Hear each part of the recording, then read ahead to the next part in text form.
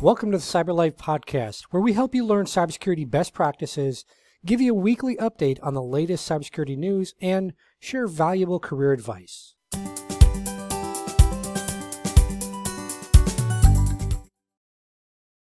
Hey everyone, it's Ken. In this episode, you're going to learn from Kristin Demoranville. Kristin stands at the crossroads of cybersecurity and food protection. As a founder and CEO of Sage, she fuses her 25 years of cybersecurity experience with a deep-seated passion for food. And if you didn't guess already, we're going to be talking about food safety and cybersecurity. So rather than merely seeing food safety as a tech defense, Kristin views cybersecurity and food safety as a safeguard against the harmful impact of shame, which can then lead to greater risk. And so this perspective she has emphasizes people and processes over the technology and really aims for organizational resilience. She has expertise across industries, including groundbreaking work on factory security controls for a Global 500 company in Japan. Kristin's unique blend of operational technology and IoT security knowledge, coupled with a degree she has in environmental management, provides her with a holistic view of the interconnectedness of natural and technological systems. At Sage, which again is her company, her love for food and wine translates into a mission to intertwine cybersecurity with food safety culture. And I'll just mention here that a lot of cybersecurity people are into food and wine and flavorful things. So if that's you out there, if you're a food lover, you're going to love connecting with Kristin. So away from her organization, she's also a respected voice in numerous top publications. She's a coveted speaker at different industry events, including conferences. She has a wide variety of interests, including travel, photography, and of course food, and that really helps enrich her cybersecurity career. She's an expert, a visionary leader, a storyteller, and a huge advocate for intertwining food protection and cybersecurity. So without further ado, let's dive right in. I hope you already ate lunch, and let's learn from Kristin in this episode. So welcome, Kristin, to the show. Appreciate you taking some time to hop on. So today we're going to talk about food safety and cybersecurity. And just to give some clarity kind of upfront to everyone, when we talk about the food industry, are we just talking about fast food restaurants like McDonald's or Burger King, or are we talking about, is it kind of broader than that? It is broader than that. So think the whole food industry. I know that is very broad and people are like, wait, what? Think about it from where does your food come from? Ultimately, it's either seed or animal, right? We're talking about that whole spectrum of the food life cycle, if you will. Personally, my background is in food production, so food manufacturing, but that isn't limited to much really anyways, because food and beverage is considered, food production. Agriculture is its own whole thing. The cannabis industry is its whole own thing. You can even separate beer and wine. I was reminded recently that beer is a critical infrastructure piece, and I agreed. Yes, we have to remind ourselves that. But anything to do with food, so think cosmetics as well. I'm not going to go as far as saying like pharmaceuticals, but they do have a food aspect to them in terms of quality and food safety and defense and protection. So picture what you want. Livestock farm, chicken farm, food production, bakery items, grocery store, restaurant. I'm missing something. Any of that is food. So even food delivery for that matter. Awesome. So back in 2021, if I recall correctly, JBS, which is a meat processor down in Brazil, if I recall correctly on that too, they suffered a ransomware attack that shut down operations. So in light of kind of an increase over the years of ransomware attacks, specifically targeting the food industry, how do you think that organizations should view that relationship between food safety and cybersecurity? It's paramount that they view them together. A lot of the food protection aspect is going digital, or it has gone digital. A lot of their processes are automated and things like that. Think access control when it comes to various different systems. That is cybersecurity. I'm sorry. And because we are in this digital space, the idea of partnership and collaboration between the two silos, if you will, and we're going to have a lot of puns here, people, so just hold on, are going to be really critical in order to make sure that we have safe food, not just, safe as in there's, firewalls and all the fun things that we do within security controls, but also safe to ingest. It's about traceability. It's about the ability of being transparent in the food protection side.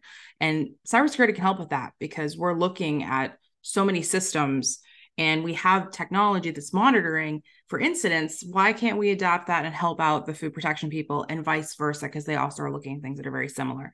So to me, it's a hold hands, pick up the shovels together, grab the rakes and let's go kind of moment. And I'm personally really excited because I love the idea of this kind of a collaboration because they have very similar mindsets. People's hearts are really into this because food is very emotional and culturally driven.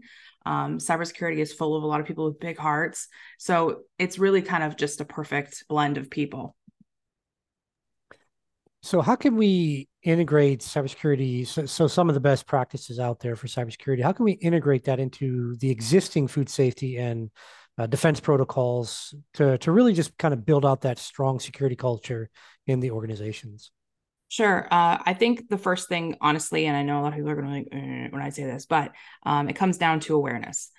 We all talk about it all the time that people are the biggest asset or the biggest like complication and possibly attack vector that's out there. So why not make cybersecurity part of food protection culture? So when it comes to, I always use the example of fire safety, right? We want it to be as simple as stop, drop, and roll. Whatever culture, or language you learn, it's something similar. I would like to see food protection and cybersecurity aspects to be as simple as that. I've interviewed and been with a lot of food professionals over the years, and their biggest struggle is, what do I do when something happens? I feel like that's a valid human question, right? And I would like them to be able to, when they have a ransomware situation or they have a phishing email or something like that, that they understand that they need to not panic. And these are the steps they should take very quickly. I'm not going to go into all those steps because you have a cybersecurity audience, Ken, and I don't think that, it's worth it to go through that. But that's what they're asking for is, what do I do when something happens? Just to the point where if we were a cybersecurity professional sitting in a food manufacturing facility and we know that somebody walked between the peanut area and the non-peanut area and crossed over our access controls, do we panic or how do we deal with that? Because I think that it's a personal response to that as a cybersecurity professional that we need to be involved in that moment. So a lot of it comes down to awareness and realizing that we can work together. And then what bits of cybersecurity bolt into the already present food protection side of the house. So it's a culture blend as well as training and very specific ground training, like as in train the operator, train the food professional, whoever's in quality, the labs, the production staff. So they have specific targeted security awareness training that fits into the food culture that's there.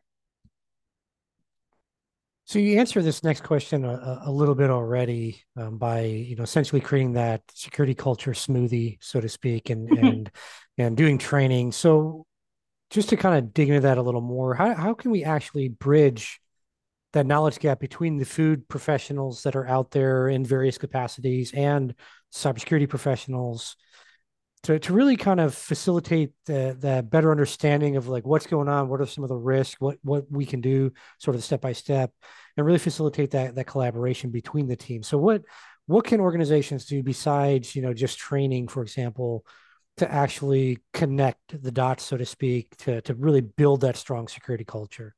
Sure. There's a couple different ideas that just came through my head really fast. Number one would be breaking down your silos. So actually having your teams work together, whether that's a shadow kind of day or getting people together to have conversations more. The more you can build team building, the better you'll be with that as just a basic, probably more cost-effective moment. The other thing you can do is invite your food protection team. So food defense, for example, should sit on your change management board, in my opinion, specifically if you are a food producer or any type of food at all. You should have your food defense and food safety people on your board. Probably somebody from quality would be great as well, just so they can put their hand up and say, I don't know if that's going to work for us. Maybe that can introduce a contaminant we hadn't thought of. It's the same with how cybersecurity has always fought to get on their change boards. IT is great, by itself, but we need to make sure we have presence of someone who has that mindset.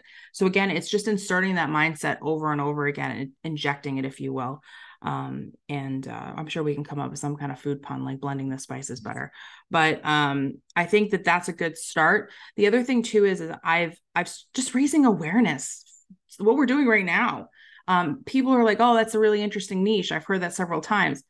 It is, sure, but it's actually one of the oldest niches. We just not put our hand up because it wasn't sexy enough to yet until now. The ransomware attacks have increased so much, and it's an easy target at this point because of legacy, because people haven't been paying attention to it, because it's now all of a sudden just a critical infrastructure.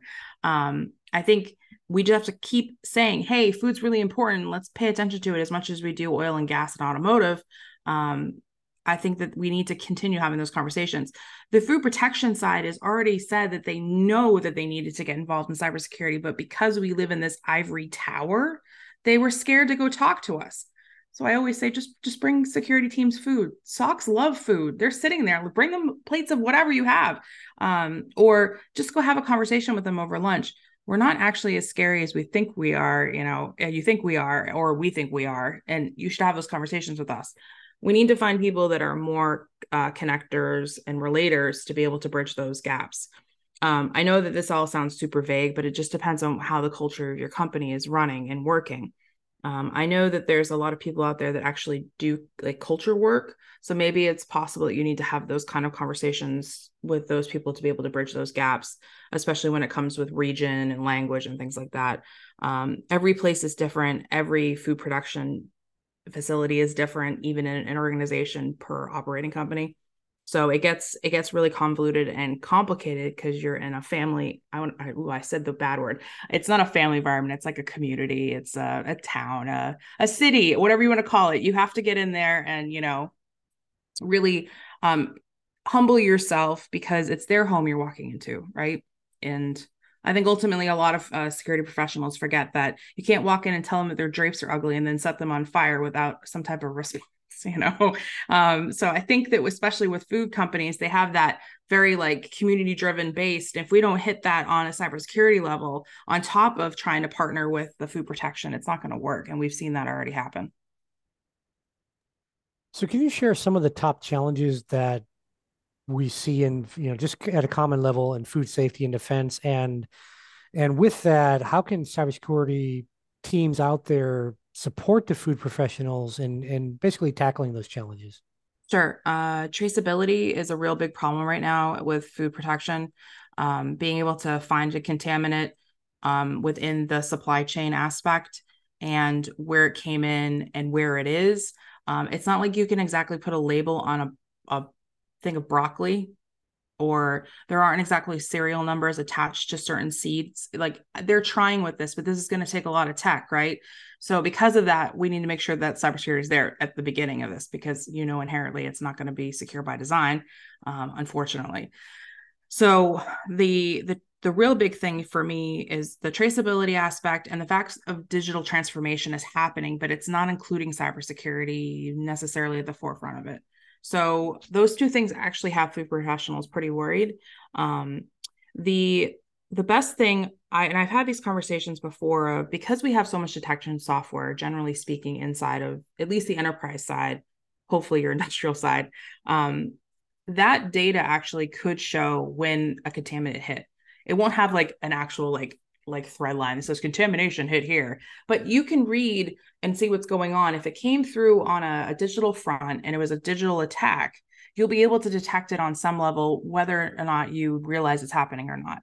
So that data points are really important, especially when they've got to roll back like, a recall, or they have to warn the public that there's E. coli, listeria, whatever's in the, in the lettuce or the cookies. I think that if the food protection people had additional data points, that would make that so much stronger and faster to find it. And I've sat in on food professional meetings or food protection meetings in general.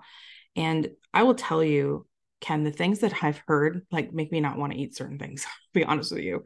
And knowing that we have the ability to watch access control, we have the ability to help with access control, creating a new whole strategy around it. And then having to create a strategy around how they deal with the trucks that come in and out of these facilities, how they deal with third parties, because third parties, as you know, are hugely notorious for causing problems. That type of partnership with food protection people is paramount. Like if we can get to that place where they're like, hey, I'm dealing with this new third-party vendor that's bringing us strawberry filling. And you're like, cool. All right, great. So let's audit them to see what their security is like, because if they have a breach on their side, it could affect us over here. Or maybe they have a contamination. Let's make sure that it's as transparent as possible so we can figure out what's going to happen. That partnership is so critical in that regard too. I keep saying the word critical, but I'm trying to like press upon this is very critical, people.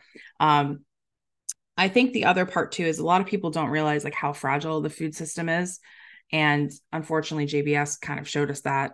I don't know if everyone's read into it. I'm sure you've seen the bits about the ransomware portion, but what ended up happening was, and on top of it was all the livestock that they had that needed to be moved through processing, they didn't have a place for it. So those animals were stuck in trucks. They were trying to put them in secondary holding systems. There was so much broken on that food chain that all that meat basically was spoiled, if you think about it, because you can't have stressed out meat going in. It's going to cause a lot of disease and some other things. Or those animals are going to start dying, and you can't exactly like harvest dead animals like that. It has to be done properly and with an underneath regulation. So I think what scares me about that is we're not taking it seriously enough. Yeah, we all know ransomware is super bad, and we all know that what it can do. But the fact that the food industry still hasn't woken up to it, and they're like digital transformation, woo, but they don't put the cybersecurity aspect on it, is terrifying to me. Some of the largest animal producers out there, all of their chicken houses, for example, are digital now. Is that running on 4G or Wi-Fi? Because if it's on Wi-Fi, what's that 15-year-old doing in the house on top of the Wi-Fi that's controlling your chicken's health? Like I have way too many questions that I probably don't want all the answers to, because I think I'd just be screaming. But these are the things that we have to start thinking about. We have to start looking at the world in a different lens. And we already do that as security professionals anyways, but it's just taking it to a whole other level with your food. And I was thinking about it this morning. I was making breakfast, kind of like, about our conversation today, and how we take for granted the eggs that are in the carton. We don't realize all the work that goes into that. We take for granted, the packaged food that we've got to open up, or bread that's available immediately. That all comes with a lot of human interaction and a lot of systems, both in the production of it and the transportation of it and the growing of it. So I think, again, if we just stop and take a moment and reflect on that, we'll start to see how much we really need to support this critical infrastructure. So you mentioned the third parties earlier, and we're not going to bash on them by any means, but it's a good segue into this question. Many organizations, regardless of the industry, are leveraging both an internal kind of IT support as well as a lot of stuff being outsourced to MSPs or MSSPs and across the board. So really, when we're talking about cybersecurity professionals, how can we as professionals ensure that there's a consistent application of these quote unquote cybersecurity best practices across different business units, and specifically tailoring that to your specialty, which is the food industry? So how can we accomplish that consistency? Sure. I would say most people probably would agree with this, the security riders have to be tightened. If you don't have a security rider on your third party, you might want to make sure that's done on your renewal or get it renewed immediately.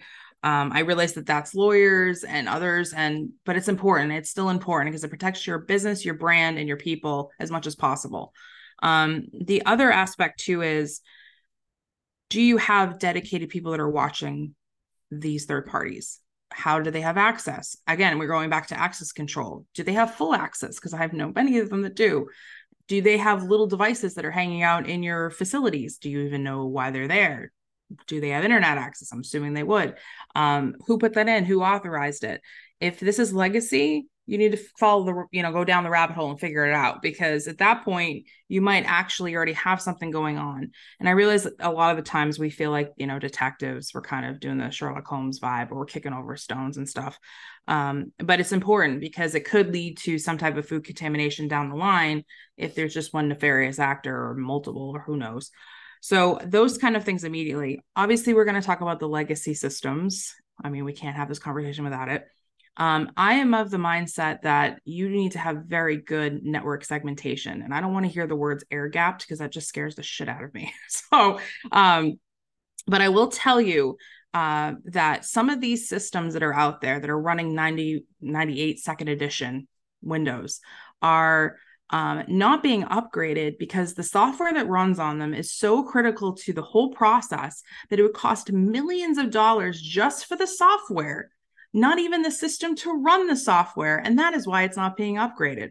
If you segment that off properly, and I say properly, and everybody understands what that means, I hope, it should be okay. And if you keep an eye on it, it should be okay. I really have a hard time with people who are like, oh, they need to run the latest patches and need to do all this. Okay, the only things these food companies care about is production uptime and employee safety. And brand would probably be the third after that. They don't care about your security controls. They will circumvent them. They'll do what they want just to keep everything moving. I've seen it already. I don't know how many times I've yelled at operations and production managers who are on scissor lifts moving around the access points and warehouses because they couldn't pick their orders fast enough on their lifts. And it was very jarring to watch that moment because they literally just said, I don't care, I'm doing what I want. And again, this is exactly how it will happen. If you have a security control in place that does not work and flow within the culture of that facility, they will circumvent it. And that will become another problem that these third parties will be dealing with. I think the other part is too, I've seen a lot of people come in and out of these facilities, Ken, and they just jump on the Wi-Fi because the password is like available. No, don't do that. And we don't want phones on there either. If I see like Bob's iPhone on there, that needs to get off immediately because you just don't know these days. I think people forget that these places of employment are like their homes. It's a castle. You have to protect your castle. And again, it comes back to that culture. If your culture isn't strong in your food protection side and your cybersecurity side, it's going to open the door to all these things, these bad behaviors. And I shouldn't say necessarily that they're bad behaviors, they're misguided behaviors. Oh, it's not going to happen to us. We're not going to be breached. It's ransomware is not a problem for us. We're patched enough. We're segmented enough. We're all these things. I think every security professional knows who's listening to this, that is just a welcome mat for anybody to try. And we have to be diligent and consistently diligent. And that's the thing that's been hard is getting people to care, Ken, to be truthful about what they're doing and how that affects others. Again, they only care about production uptime and safety. So if it doesn't fit into those two blocks, they don't want to deal with it. And again, that third party aspect, if the third party is important to production and safety, they're going to tell you to take a seat because you're not helping. You're just creating a problem that's wasting their time. So you've got to break through a lot of barriers, and having that relationship with the food protection side is probably going to be your best friend in breaking through that, because they already have the ear of the production staff. So I think the analogy you gave early on, of kicking in someone's door, oh, your drapes are ugly, lighting them on fire. I think that's what, unfortunately, a lot of people do is they come into these organizations and let me just slap security here, security there. Oh, look at this blinky vendor tool. It's going to solve all our problems because the vendor said so. And I've seen this in healthcare when I worked in healthcare. If you don't put things in place that go with that natural flow of what people do in their day to day, they are going to bypass it. And they're going to be very creative. You're going to learn a lot because they're going to be very creative at how they get around these things. So I kind of the final question, not the totally final one, but one of the last ones I want to ask you is, we're obviously in an industry where technology just continues to, I mean, there's innovations all the time. Mm-hmm. The latest buzzwords are AI, ML, LLMs, everyone's excited about that. But, just keeping technology in general, like as things change, as things advance, how can both cyber professionals and maybe some of the food industry organizations out there that might be listening, how can everyone stay basically one step ahead of potential cyber threats while bringing in all this fancy new technology into the workflows? Sure. The nice thing about the food industry as a whole, they are really receptive to innovation anyways. Think about how far farming has come, for example, horse and plow, or person and then horse and plow. And then we've gotten up to, automated tractors that are running via IoT now, which is crazy if you think about it, like just the concept, that's nuts. But really cool. So I think the industry as a whole is really receptive to adopting technology. So they're not anti-technology, which is super helpful. There's other industries that are like, absolutely not, get away from us. But at least this industry has embraced automation, has embraced AI, because again, it goes back to, if it helps production and safety, It's a win. So I think that aspect alone allows them to bring it in very easily. In order to make sure that they have the right tech and the right processes in place security wise, it goes back to it just goes back to asset management. Like, what have you got in your environment? What's working? What's not working? And I think you have to have those harder conversations of, this is a waste of time. I don't think we should do this. And I'll give you an example of that on a food side. So there was a food company that I was involved with years and years ago that this was the big boom with the cake pops. You still see them at Starbucks, but remember those, they became super popular and wildly popular for a while.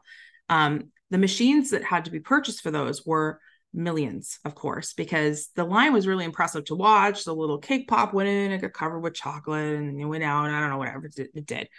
I don't get stuck on the shiny in these places. I'm just looking at the cables thinking, is that even remotely secure? However, everybody was super proud of it. So whenever you did a tour of that particular factory, they like made you stay there for like 20 minutes. And I usually was around the facility at the time, and I always was noticing the VIPs coming in and out.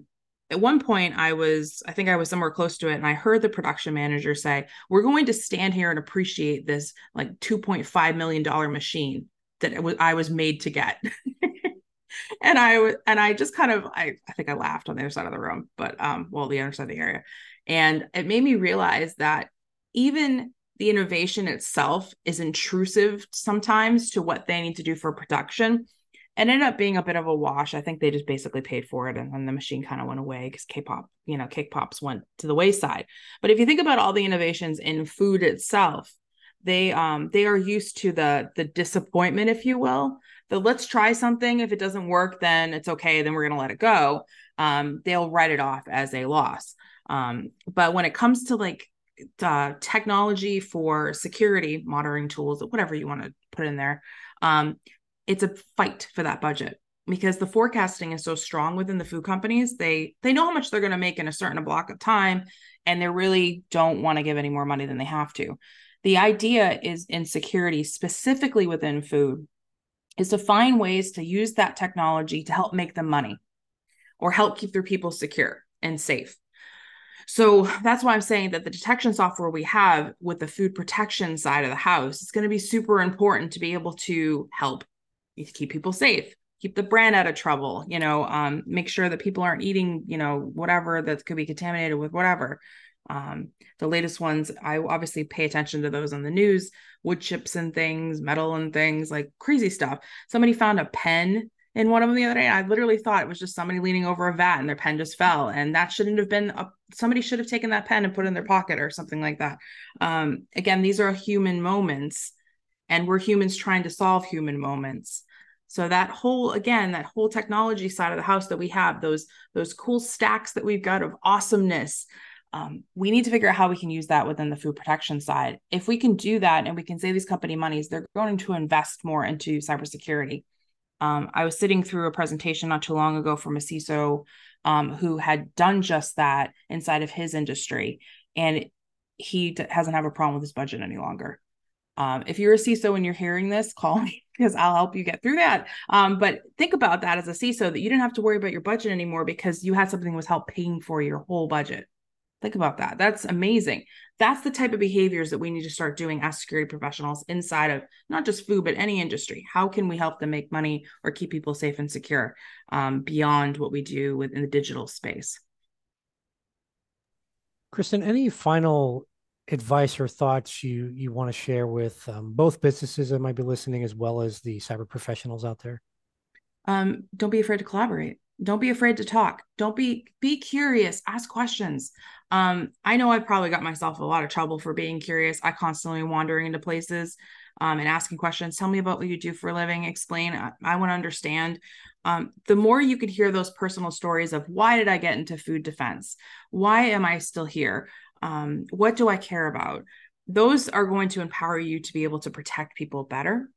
I think the other thing too is coming along and supporting a lot of these security professionals that are walking into the food industry for the first time. I met someone who, like you, came out of healthcare and now is, handling a very large food company as a CISO. And I find that amazing because that perspective is going to be so critical while he or she will start learning how to continue to serve with cybersecurity. It's we all like to eat, people. I mean, it's not rocket science there. We have to eat to survive. And this goes in part, and people are like, oh, well, what about water? I'm just talking about food, but water is important to food. So yes, water can be included in this. And we've already seen examples where people are trying to tamper with water via digital remote situations. So I don't know what else we need as a light bulb moment as a community to start paying attention. I realize that people say that there isn't any money in food, which is so ridiculous because the largest ransomware payout to date that we know of came out of a food company. We also know that it's being attacked more frequently. Dole package lettuce got hit, at the beginning of the year. That was a big one because they couldn't get their lettuce at all to the grocery stores for, I think, a couple of days. And that's a huge dent to the company, as well as potential loss of crop, if you will. Things like that. Just start caring. And I gave a talk not too long ago about cybersecurity in the wine industry. And I had someone ask at the end, how can I get involved in food and cybersecurity? What do I do? Is there like a path for me? And I actually had never gotten that question before, Ken. I kind of laughed and I went, well, I mean, do you like eating? And they're like, oh yeah. And I said, well, you work in cybersecurity now? Well, yeah, of course I do. Oh, look, you're in. Like, congratulations, you made it. I think we spend too much time trying to find ways into certain niches when we just need to carve them out. And it's as simple as that. And that's what I'm doing now. So I stay curious, ask questions. If you feel like something's not right, say something, kind of thing in your company if you're working with them. Question the vending machines that are connected to the internet in your office. We've all had those conversations. It goes back to the fish tank hack, the same deal. And those kind of things will keep us more secure. And honestly, just learn about the industry. It's a fascinating, amazing industry. And the people who work in it are really dedicated to making sure that we have food that we can just pull out of our refrigerator without thinking in a rush to get to our next meeting. Thanks for listening to the show. If you're looking to secure your business better or build up your cybersecurity career, then check us out over at cyberlife.tv. That's CYBERLIFE.tv.